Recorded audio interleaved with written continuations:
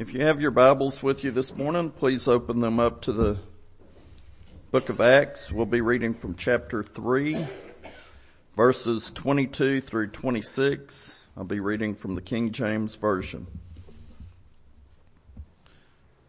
For Moses truly said unto the fathers, A prophet shall the Lord your God raise up unto you, of your brethren, like unto me. Him shall ye hear in all things whatsoever he shall say unto you. And it shall come to pass that every soul which will not hear that prophet shall be destroyed from among the people. Yea, and all the prophets from Samuel and those that follow after, as many as have spoken, have likewise foretold of these days.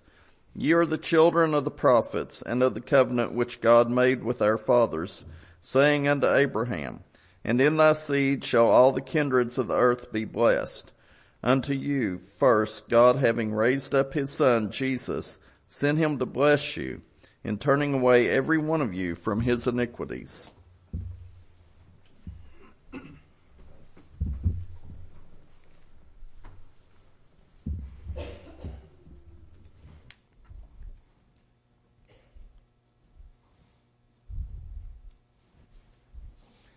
In his sermon, Peter was explaining how we have received the truth from faithful men.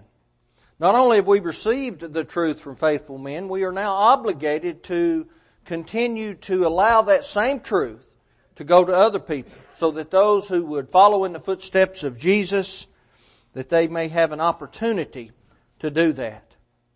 Many faithful men and women have gone on before us. They've gone into the fields and they've done the work, and they have labored diligently in the vineyard of the Lord. And we now have entered into their labor also. But we need to ask ourselves a question. How am I doing in my labor? Am I laboring in the ways that God wants me to labor? Am I putting forth that same effort that those great prophets of old who came before me? Am I doing those things in the ways in which they have done those things? You know, to labor successfully, we must see the same thing that God sees. We must see the same thing that the Old Testament prophets saw, the same things that the New Testament prophets saw, those exact same things that the early church saw as they went about working in the vineyard of God. But the thing we need to understand, before we can see something, we must first be looking for it. Have you ever traveled down the highway and someone say, Did you see such and such a thing? Well, no. Most of the time I have to say, no, I didn't see that, but I wasn't looking for it, right? I may notice something as I'm driving, and I may ask one of the girls, Did you see that? For example, we saw a huge hawk the other day on the side of the road. And it caught my attention, and I said, Did you see it? And I think Cameron said she saw it. Someone else didn't see it, but they weren't looking for it, right? Before we can see something, we have to be looking for it. There's something very interesting in the world of race car driving. As a race car driver, one of the most important things that they learn as a new driver is to focus on where they want to go. Now we think that should be elementary. But everything doesn't always go just exactly the way you want it to go, right? I used to be a racing fan years ago, and I would watch those races, and more often than not, every single race had some kind of a wreck as the race unfolded. As the race car driver goes into a spin or whatever the case may be, it is almost natural for them to want to look at the thing they're trying to avoid.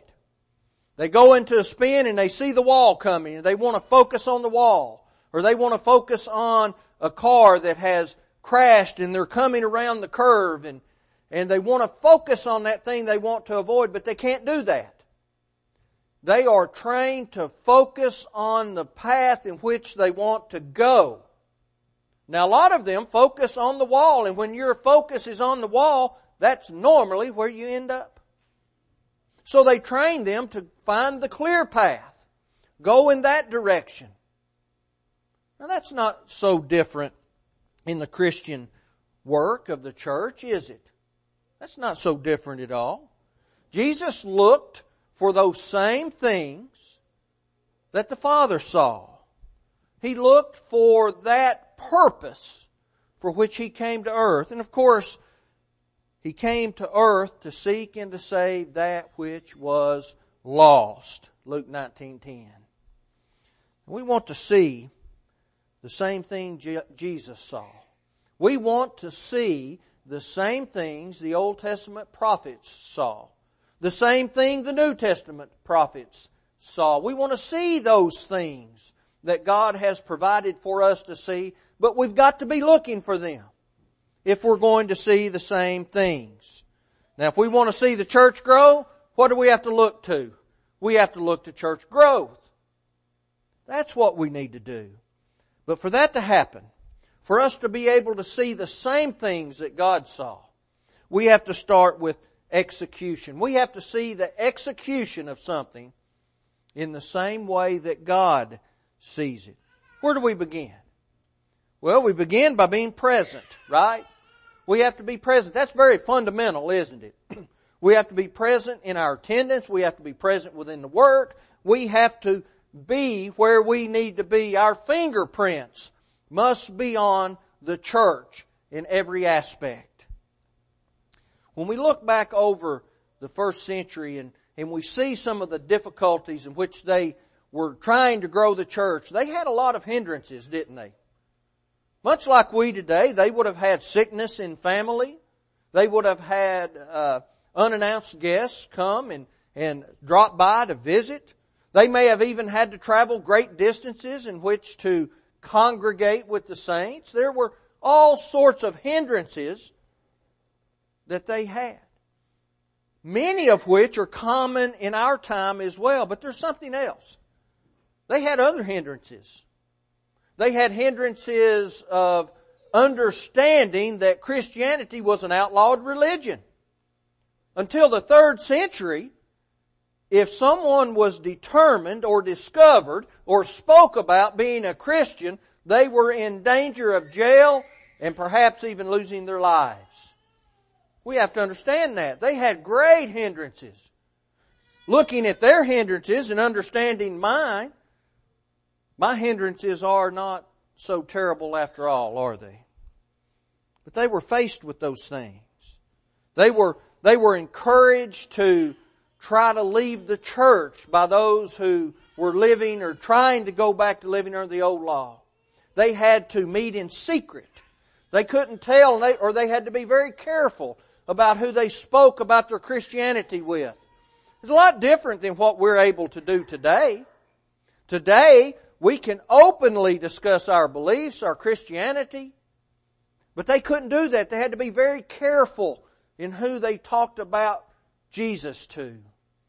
So their hindrances were far greater than ours. And as we look over the history of the church, well, there's no surprise that they at times had a problem with attendance. Sometimes they were not present. And that's why the writer of Hebrews addressed that. Hebrews 10:24 and 25, explaining how we're to provoke one another unto love and to good works. And he goes on into verse 25 and he explains how we do that by not forsaking the assembling of the saints together, as is the habit of some. And so he encouraged them not to do that. The inspired writer did not permit the excuses or the hindrances of the day to interfere with their execution of the work of the church. They're looking at and seeing the things just like God saw them because they had to be present.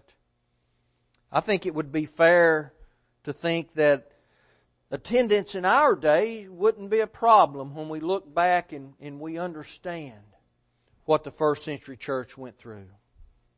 Today, Christianity is accepted in almost every nation around the world. Almost every nation around the world, it is accepted. Or at least it is allowed to be there by those in charge. You know, in our country, especially in our time, we're free to do what we want to do, right? And in fact, when you look around and you see the congregations of our country, even the smallest of congregations, they all have a building in which they can meet. Most of them have padded pews on which they can sit. And a vast majority have air conditioning and heat so they can worship in comfort. Not so in the first century. Obviously, they didn't have air conditioning. They didn't have heat other than a fire. They didn't have nice buildings in which to congregate. They certainly didn't have padded pews on which to sit. And so we need to think about those things. We need to think of our brethren. We're to provoke one another. There are few things more discouraging than seeing members who are supposed to be faithful not in regular attendance. And few things can cause such great damage to the work of the church. Now, how do we handle that? Well, you know, there's a process through which we handle issues in the church. The Lord commanded us and He taught us that we're not to continually go out into the world and after one time after another just continually keep on begging people to listen to the gospel. Because after a while they become irritated and it seems to almost even push them away more. Notice what He said in Matthew 7 verse 6. He said, "Give not that which is holy unto the dogs. Neither cast your pearls before swine, lest they trample them under their feet and turn again and rend you." Those of us who grew up with farm animals and we understood when you went out to slop the hog that they knew you were coming. They were trained to understand about a certain time every day you'd go out and slop the hog. And they would come running. And if you're out there with them and you have the food, they will sometimes even nearly knock you over getting to it. And so what's He talking about here? He says, don't cast your pearls before the swine. The pearl, throughout the New Testament and in the parables that Christ taught, a pearl can represent the church, the gospel. Right? When we find something so valuable as a pearl or the gospel, we have to take care of it. Well, if you go out to slop the hogs and you have a slop bucket and then you have a handful of pearls, the hog doesn't differentiate between that. He doesn't identify something as valuable. He'll knock you over, try to get to the food, and in the process of that, he'll trample those pearls under his feet. He doesn't respect the value. So when we go out into the world, we can't just continually, every time we see an individual, just keep on and on and on. If they're not interested, they're not interested. And they're trampling the preciousness of the gospel under their feet. Now, that doesn't mean we talk to someone one time and give up, but we have to use reason. We have to understand when it's time to move on. Well, I think that same statement can apply to members of the church. I don't think we should ever have to beg someone who is a Christian to be faithful in attendance. We shouldn't have to do that. We shouldn't have to always be nursing someone or holding their hand. They need to be faithful in their attendance because they understand it's important. Now that doesn't mean that those who are newly baptized into Christ and they're learning, they may not understand. We need to encourage and we need to constantly be helping in some way. But my goodness, when someone is a 20-year Christian, should we have to continually beg that individual to be faithful in attendance? I don't think so. We need to be careful also of the example we set. We're trying to execute something that will grow the church. We're trying to see the same things that God sees. And when we are not present, we give a bad example. I want you to notice what Christ said in Matthew 18, beginning with verse 6. He said, "But whoso shall offend one of these little ones, which believe in me, it were better for him that a millstone were hanged about his neck, and that he were drowned in the depth of the sea. Woe unto the world because of offenses! For it must needs be that offenses come, but woe to that man by whom the offense cometh. when we give the example of our presence not being important. That's wrong. And we encourage someone in that also. So we have to be careful. We need to be present during times of worship. We need to be present during special events that the church holds. And I'm not talking about secular events or things that we do. We need to come together in fellowship, and we ought to support that. But I'm talking about worship assemblies, study times, things like that the church has set aside. If we're not doing that, we're not seeing what God saw. We're not seeing what those first people saw. But here's something else when we look at executing. We need to understand that we need to be present in the work, but the work is personal. It better be, hadn't it? And if we're not seeing it as personal, we're not seeing what God saw. Who did God send to earth? He sent one man, the God-man, a very personal individual. And He had very personal relationships with those who He trained and who He taught. And they had very personal relationships with those people with whom they taught. And in return, those people, having obeyed the gospel, had a very personal relationship with our God. I think sometimes we allow the denominational world to hijack that sentiment from us. We look at that statement of personal relationship with Jesus and and we cringe because we understand the denominational aspect of that. Well, you just have to believe in Jesus and have a personal feeling toward Him. Well, that's not what the personal relationship is. The personal relationship is born through obedience to God. And then we continue that personal relationship in our personal work ethic, in our personal evangelistic efforts. And we have to understand that it is people, individuals who make up the collective body of the church, and each one must personally be doing their part, and then collectively we move ahead. Christianity is personal, and we need to see that in our personal evangelism. What's the ultimate aim of the church? Paul said, Ephesians 3:21, "Unto Him be glory in the church by Christ Jesus throughout all ages, world without end." Amen. That's the whole point, isn't it? To bring glory and honor to God. Jesus told us how to accomplish that goal. He was very straightforward and very simple in His teaching. He said, "Herein is my Father glorified, that ye bear much fruit. So shall ye be my disciples." When we fail at personal work, we fail to produce fruit. And we're not bringing glory and honor to God when that happens.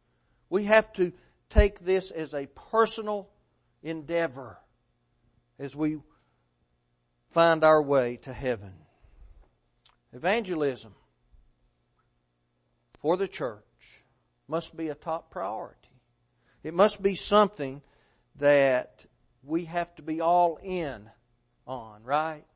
It has been estimated that before the end of the first century, there were 150,000 Christians in a world that housed 200 million people. By 1963, that estimate was 2,125,000 people in a world that had 3 billion people. Now today, 2018, we have a world that has more than 7 billion people, and the number of Christians has not changed. Now that's not all because of a lack of evangelism, but a lot of it is. There's a smaller percentage today than during the first century when persecution was at its height. There's a problem with that, isn't there? I think we need to restore the spirit of evangelism. How do we do it? Well, let's execute the plan. Let's turn it into something personal. Let's be present when that work is taking place.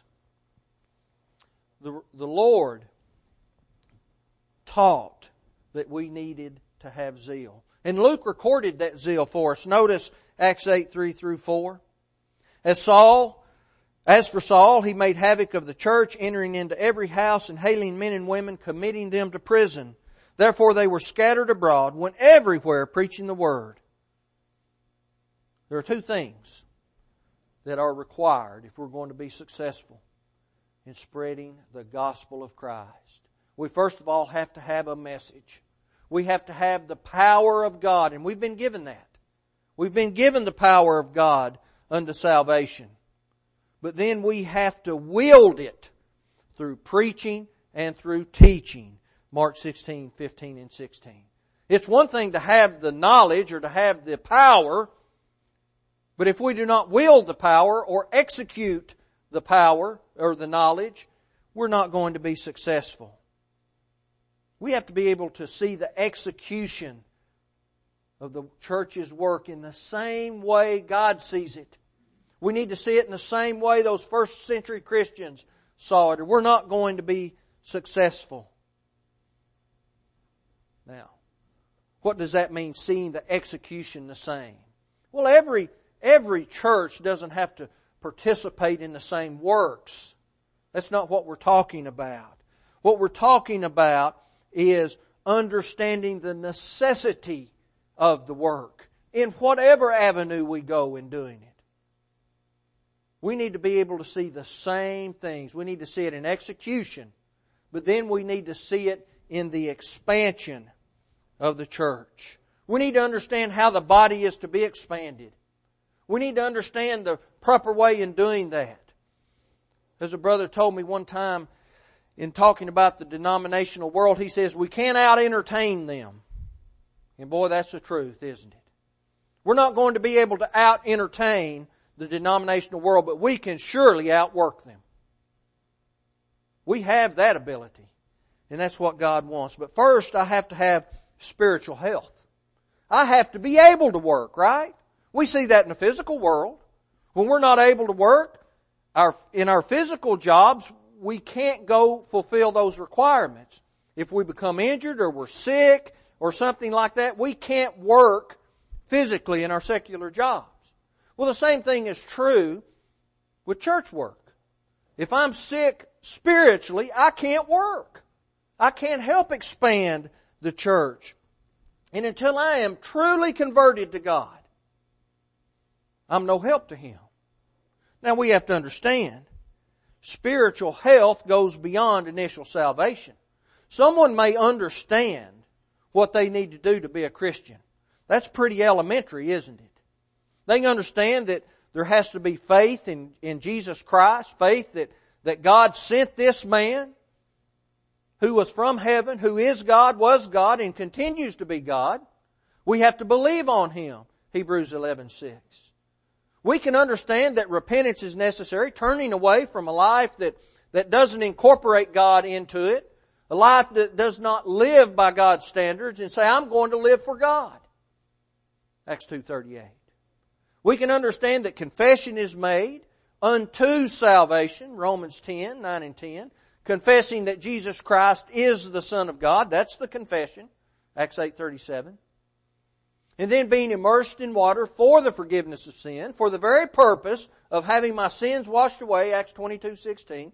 And then coming up out of that water to walk in a new life, Romans 6:3 and 4. We understand that. So a person can understand that, be converted to God, but then not be converted to God in his continual learning and understanding of what God wants. And until that happens, we cannot help God. We need to understand what He wants us to do. James said, a double-minded man is unstable in all of his ways. A person who does not have spiritual health, who does not understand that that's just the beginning of initial obedience, that's the easy part. He's not going to be helpful. We can't depend on that individual. That's an unstable person. Solomon also said, Proverbs 25:19, confidence in an unfaithful man in time of trouble is like a broken tooth and a foot out of joint. Now, Brother Foster would understand about having trouble with a foot. He's just had surgery on his foot. That's not conducive to being able to get around very well, is it? So who wants a foot out of joint when they need to walk? And especially during this time, that was their mode of transportation, right? They had to walk where they went. And an unfaithful man is worse than a foot out of joint. You can't count on that individual. The first century church enjoyed growth because they were spiritually healthy. And that's what we need today. Each member was truly converted and understood what it meant to be a Christian. That's a continual growing process. Upon hearing Peter's preaching, those on the day of Pentecost, they were excited to know what God wanted them to do. Acts 2 verse 37. What shall we do? They were willing to do what was necessary. In other words, they counted the cost. They understood, they looked around and they knew what the situation was at that time.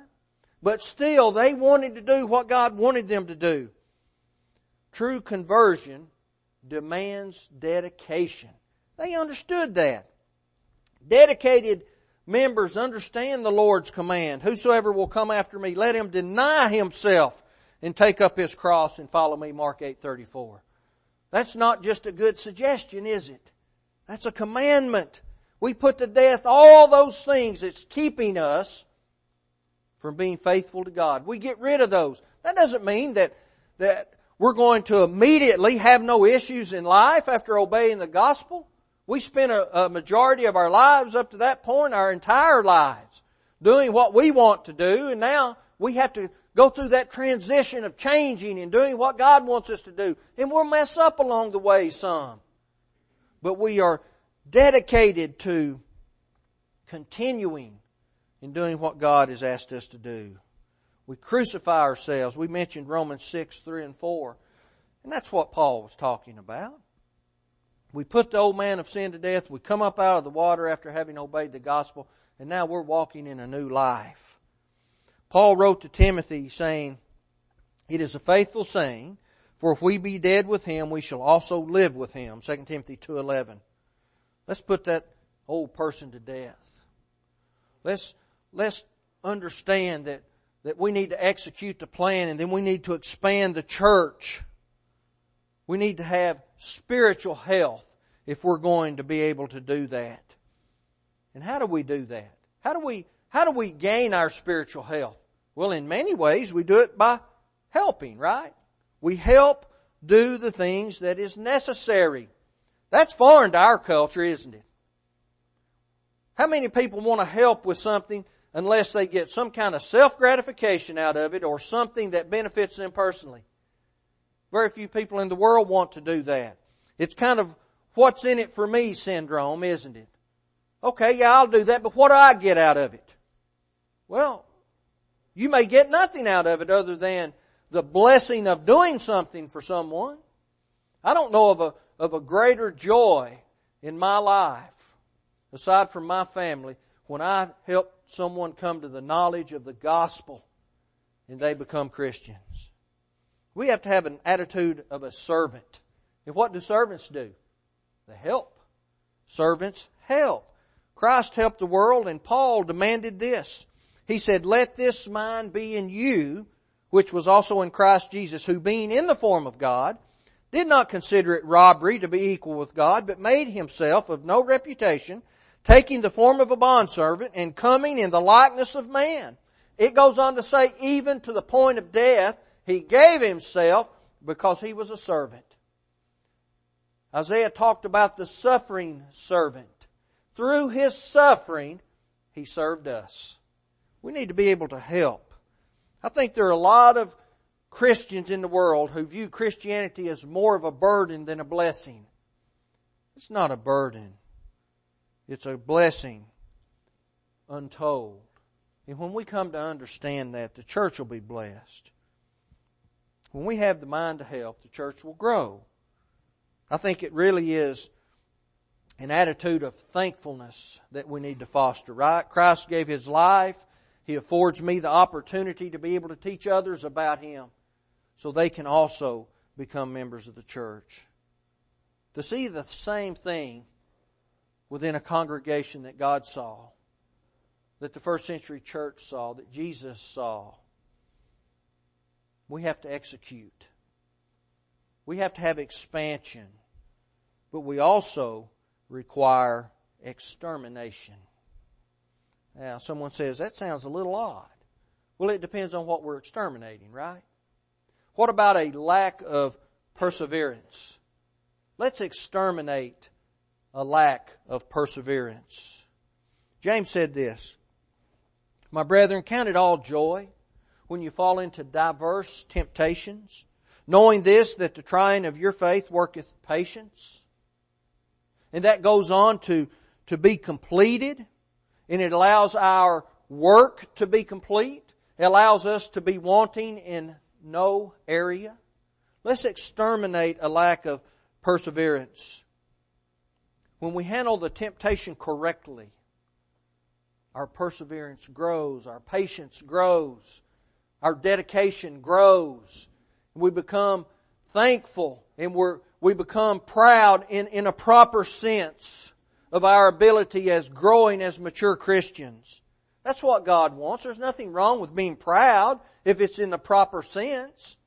God is proud when we live faithfully. We ought to be proud of each other when we do those things that are necessary. We ought to be proud of ourselves when we have success in overcoming temptation. Paul talked about those temptations of the world, 1 Corinthians 10:13. There are no temptations out there that Rick Owens has that no one else has ever seen before. All temptation is common to the world. It depends on how I handle it, though, isn't it? I can use it for good, or I can allow it to drag me in and corrupt me. The Lord persevered as He carried out heaven's mission. I ought to persevere. If I'm going to see the church in the same way that God sees it, that Jesus sees it, I have to persevere. We need to exterminate a lack of perseverance. When Christ came, He did what He did for others, not for personal gain. He didn't want to go to the cross. That's what He said in Luke 22:42. He asked the Father, if it was within His will, remove that cup from Him. He didn't want to go suffer in that way, but He persevered through that. His actions ought to encourage us to persevere through our obstacles, because the obstacles in which we face, nothing what Christ faced. To see the same thing, we must exterminate a lack of perseverance. But we must also exterminate a lack of proper priorities. We need to put our priorities in order. I think the world, that's one of the worst things facing us today. A lack of priority. I read in the news just the other day, this journalist was talking about Hollywood and how Hollywood's trying to speak for the masses. And you have all these people that live in debauchery and sinfulness, and the reporter named all of these stars who came out and said monogamy is useless. I'm not fooling with that. We weren't ever meant to be monogamous, one man and one wife. Of course, the man and the wife is foreign now to Hollywood. And they're trying to speak for us? Really? That's foreign to us, isn't it? Makes us sick when we hear those things. We don't agree with that because our priorities are different from their priorities. They don't even believe in God, most of them. And if they do, they fall into that camp that says, well, God wants me to be happy and I'm on my 12th husband or wife and He's okay with that. He's not okay with that. Our priorities need to be in order.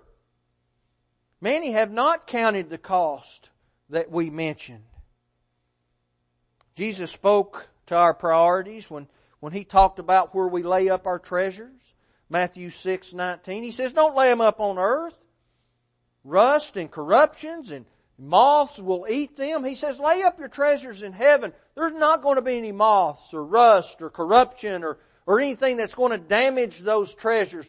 But it's a simple case of priorities, right?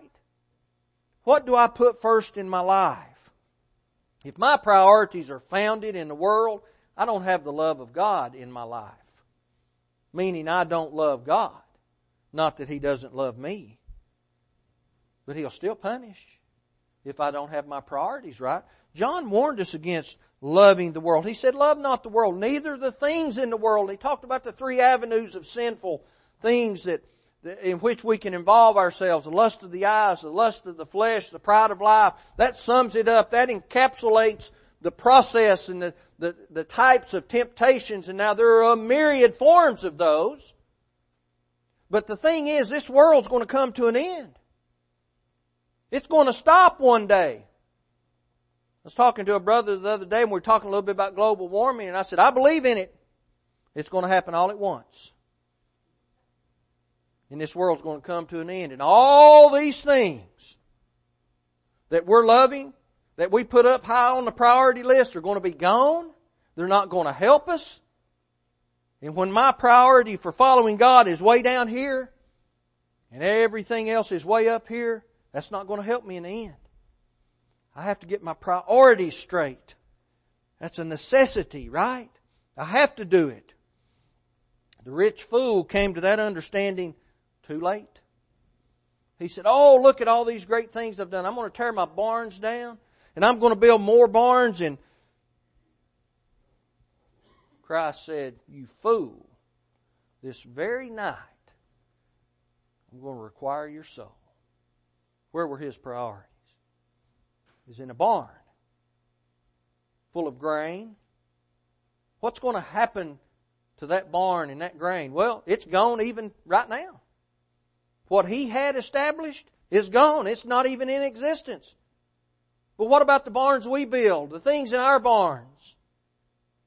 If the world stands, they'll disappear too.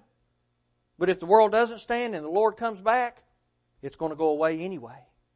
I can't base my priority in this world.